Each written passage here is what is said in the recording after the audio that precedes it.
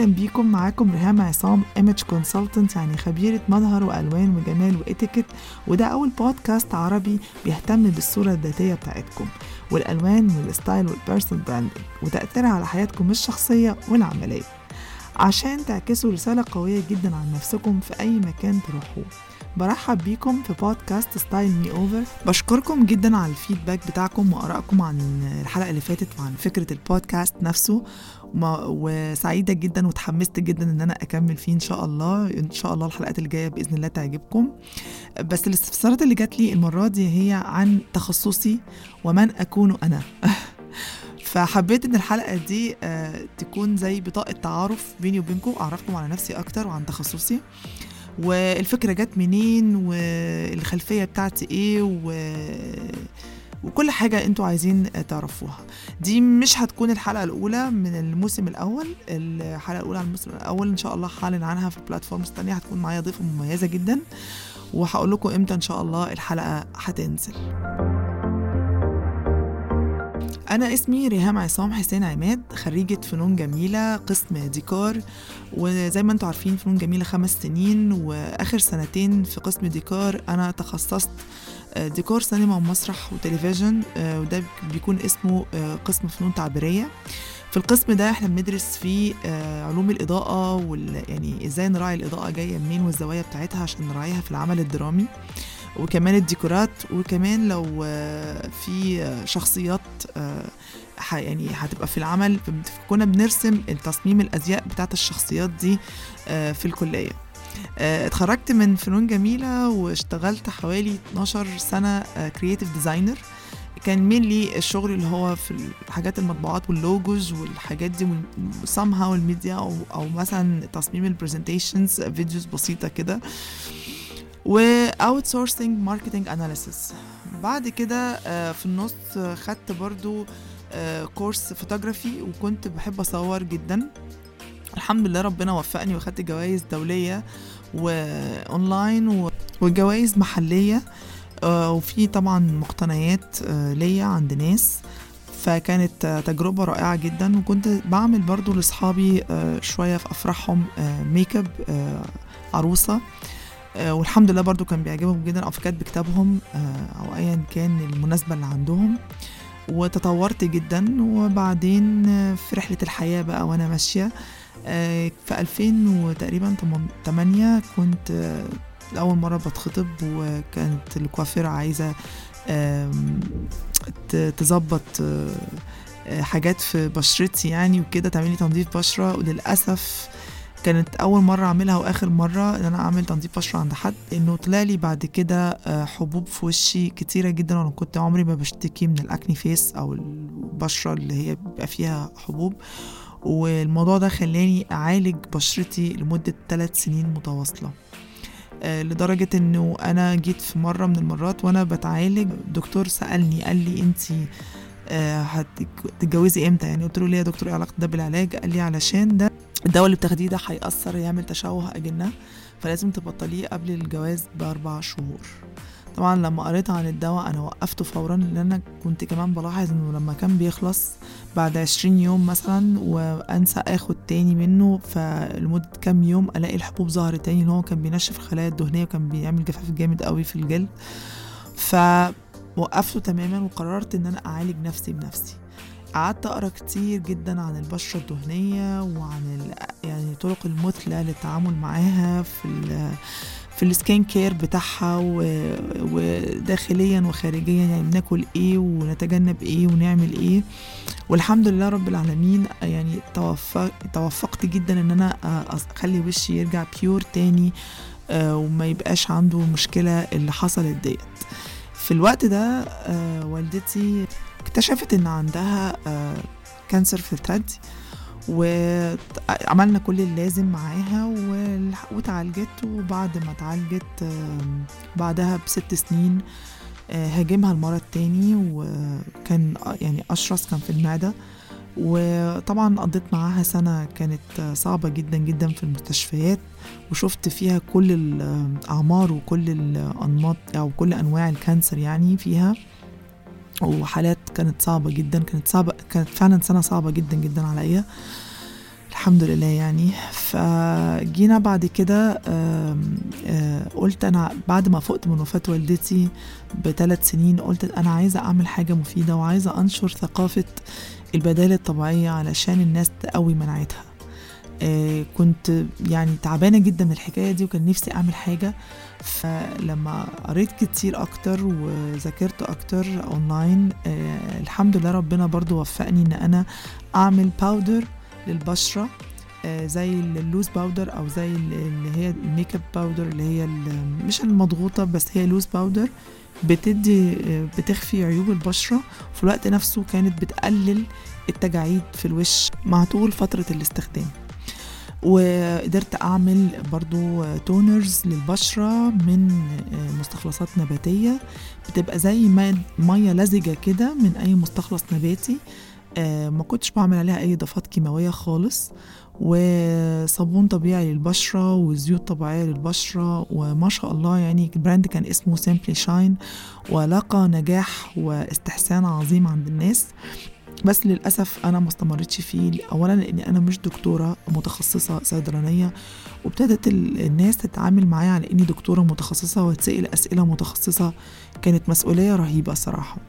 فقررت أن أنا أشارك واحدة صاحبتي كانت خريجة علوم فالبروجكت اتقلب لزيوت عادية وزيوت طبيعية essential oils يعني واويلز اللي هي بنستخدمها في الأكل أو كده. واختلفنا وخسرت البروجكت وخسرت صديقتي للأسف وكانت من أصعب سنة في حياتي أو السنتين دول. كنت دايما كل 6 شهور بتحصل لي إصابة قوية جدا فما كنتش قادرة أكمل في البيزنس ده للأسف وقلت أسيبه خلاص للأهل الخبرة. ودلوقتي ما شاء الله في دكاترة كتير صيدلانيين عاملين بدائل طبيعية وحقيقي فعالة جدا في المجال ده.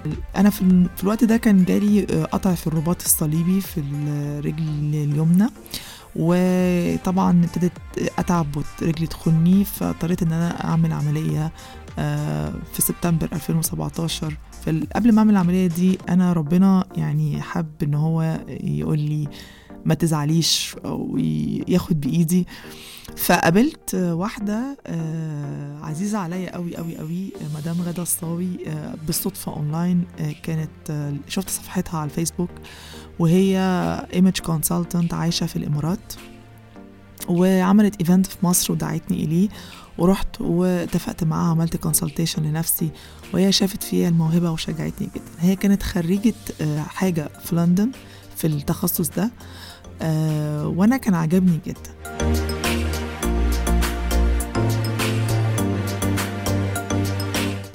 جينا لحتة بقى ايه التخصص.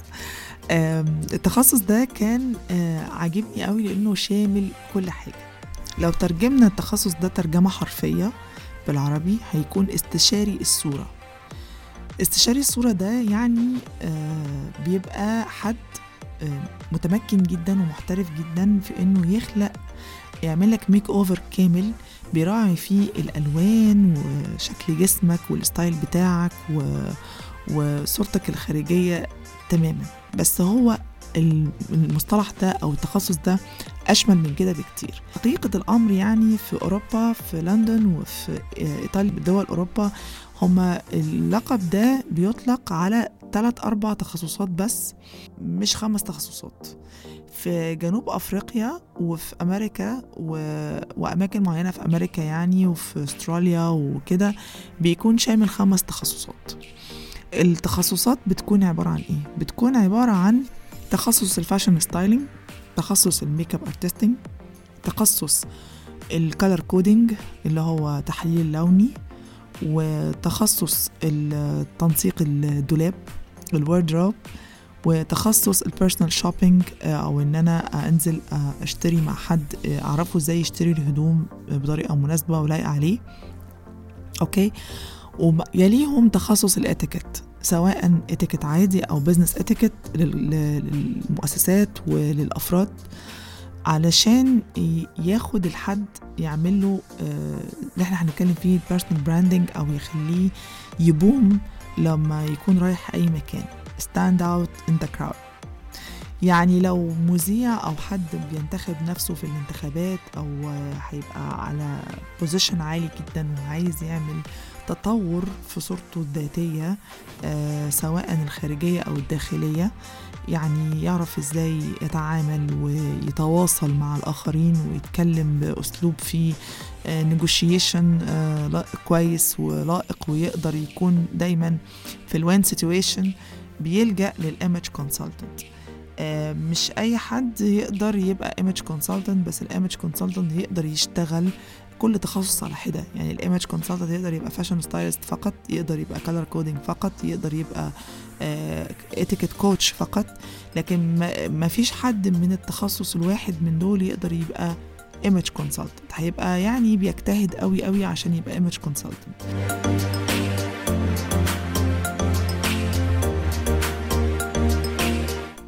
الايمج كونسلتنت كمان مش فاشينيستا. يعني في الفاشينيستا بيبقى عندهم ذوق حلو في اللبس، او واحد عنده تالنت بيعرف يعمل تناسق كويس في اللبس، فبتبقى فاشينيستا وانفلونسر على السوشيال ميديا، لكن مش بالضرورة انها تكون بروفيشنال في الستايلينج او تكون بروفيشنال او تبقى بروفيشنال ايمج كونسلتنت. يعني الموضوع ليه أبعاد أخرى جدا. ممكن تكون بالصدفة فاشينيستا دارسة وحابة أنها تبقى مثلا تاخد سكة الموديلينج شوية، فبتبقى فاشينيستا. المسميات كتير وكل حد له طريقته زي ما بيقولوا. بالنسبة لي أنا لما عرفت المجال ده وقريت عنه وانبسطت بيه جدا، وقلت هو ده اللي أنا، ده my real passion، ده شغفي الحقيقي اللي أنا عايزاه، اللي أنا عايزة أعمله. أنا نفسي وحلم حياتي إن كل ست وكل حد في مصر يمشي ينور ويبقى واثق جدا جدا من نفسه، لأن في عندنا التنمر بطريقة فظيعة، وساعات ستات كتير بعد ما بتتجوز بتهمل في نفسها، أو هي ما تعودتش من صغرها أنها تهتم بنفسها، فده بيسبب لها مشاكل في نفسيتها بتؤدي إن هي ما بتحبش نفسها أو ما بتحبش جسمها أو ما بتحبش تشوف نفسها في المراية.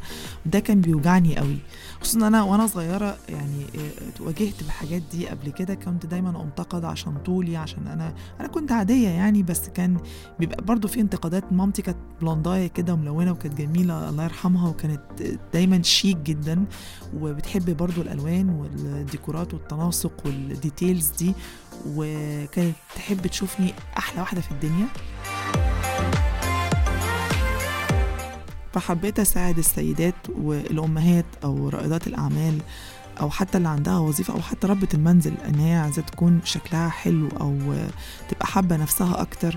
لأن أنا شوية نوعا ما مجربة الوجع ده، وشفت حواليا كتير كانوا suffering من الموضوع ده، يعني كانوا بيتألموا من الحكاية دي لأسباب كتيرة جدا. فقررت ان انا اسافر وادرس بره، وكانت خطوه مش سهله خالص، لان كنت ساعتها عامله عمليه زي ما قلت لكم رباط صليبي، وكنت بعمل علاج طبيعي، فكنت بالعكاز بروح احجز واعمل واسال واتواصل مع الناس بره. وسبحان الله ربنا سهلها جدا ليا، والحمد لله رب العالمين قدرت اسافر، وفعلا اخدت الماستري كورس في ساوث افريكا وكيب تاون ورجعت. وبعد ما رجعت أخدت كورس فاشن ستايلينج من لندن أونلاين، وأخدت بروفيشنال ايمج كونسلتنت من إيطاليا أونلاين، وكنت واخدة من أمريكا How to be an image consultant وميك اب artist من على ويب سايت في برضو في أمريكا، والحمد لله بقيت سيرتيفايد في كل ده. وقعدت سنة أشتغل، وكانت في منظمة أفريقية دولية كافئتني، ادتني النجمة الذهبية عن مجمل أعمالي في السنة ديت أو في الاتشيفمنتس اللي أنا عملتها، وبقيت عضوة رسمية في المنظمة دي. فأنا حاليا عضوة في منظمتين للبروفيشنالز ايمج كونسلتنتس، واحدة في أفريقيا وواحدة في إيطاليا. والحمد لله كنت أنا الوحيدة اللي تم اختيارها من مصر إن أنا أتعاون مع 2 عاملين موبايل أبليكيشن اسمها Nothing to Wear، واحدة منهم في أوكرانيا وواحدة منهم في البرازيل، وكانوا عايزين يعملوا international موبايل أبليكيشن للإيمج كونسلتنتس، إن أي حد في أي بلد محتاج يستشير إيمج كونسلتنت في حاجة لنفسه أو الكوربريت أو whatever، فكان يعرف يخش على الموبايل أبليكيشن ويعمل سيرش ويلاقي حد يساعده. فالحمد لله كان تم اختياري من مصر، وانضميت معاهم على الموبايل أبليكيشن Nothing to Wear. وبرضو الحمد لله أنا مدربة معتمدة من مركز دبك للتدريب، موجود هنا في القاهرة، وبيقدر يدي شهادة دولية ومحلية. وبس كده، دي كل خبراتي وكل الباك جراوند بتاعتي. أتمنى أن أنا كده أكون عرفتكم بنفسي كفاية. وتاني منتظرة كل آرائكم واستفساراتكم على السوشيال ميديا والبودكاست، وبرضو هجاوبكم فيها في حلقة مخصوص أو على السوشيال ميديا نفسها أو through the emails. كل حاجة ممكن توصلوا لي بيها أتمنى أنكم تدعموا الشانل بفولو، ولو في أي حلقة بتعجبكم تعملوا لها ريبوست، ده بيدعمني وبيساعد أنه يوصل لأكبر عدد من الأودينس أنها تستفاد من البودكاست. ويا ريت تستنوا الحلقة اللي جاية اللي هي أولى حلقات الموسم الأول، هتكون معايا ضيفة مميزة جدا جدا ومعلومات يمكن لأول مرة تسمعوها وتنبهروا بيها زي بالظبط. هي حاجة مهمة جدا في اللايف ستايل بتاعنا وهتفيدكم. تنياكم في حلقة اللي جاية إن شاء الله. كان معاكم ريهام عصام Image Consultant من بودكاست ستايل مي أوفر. سلام.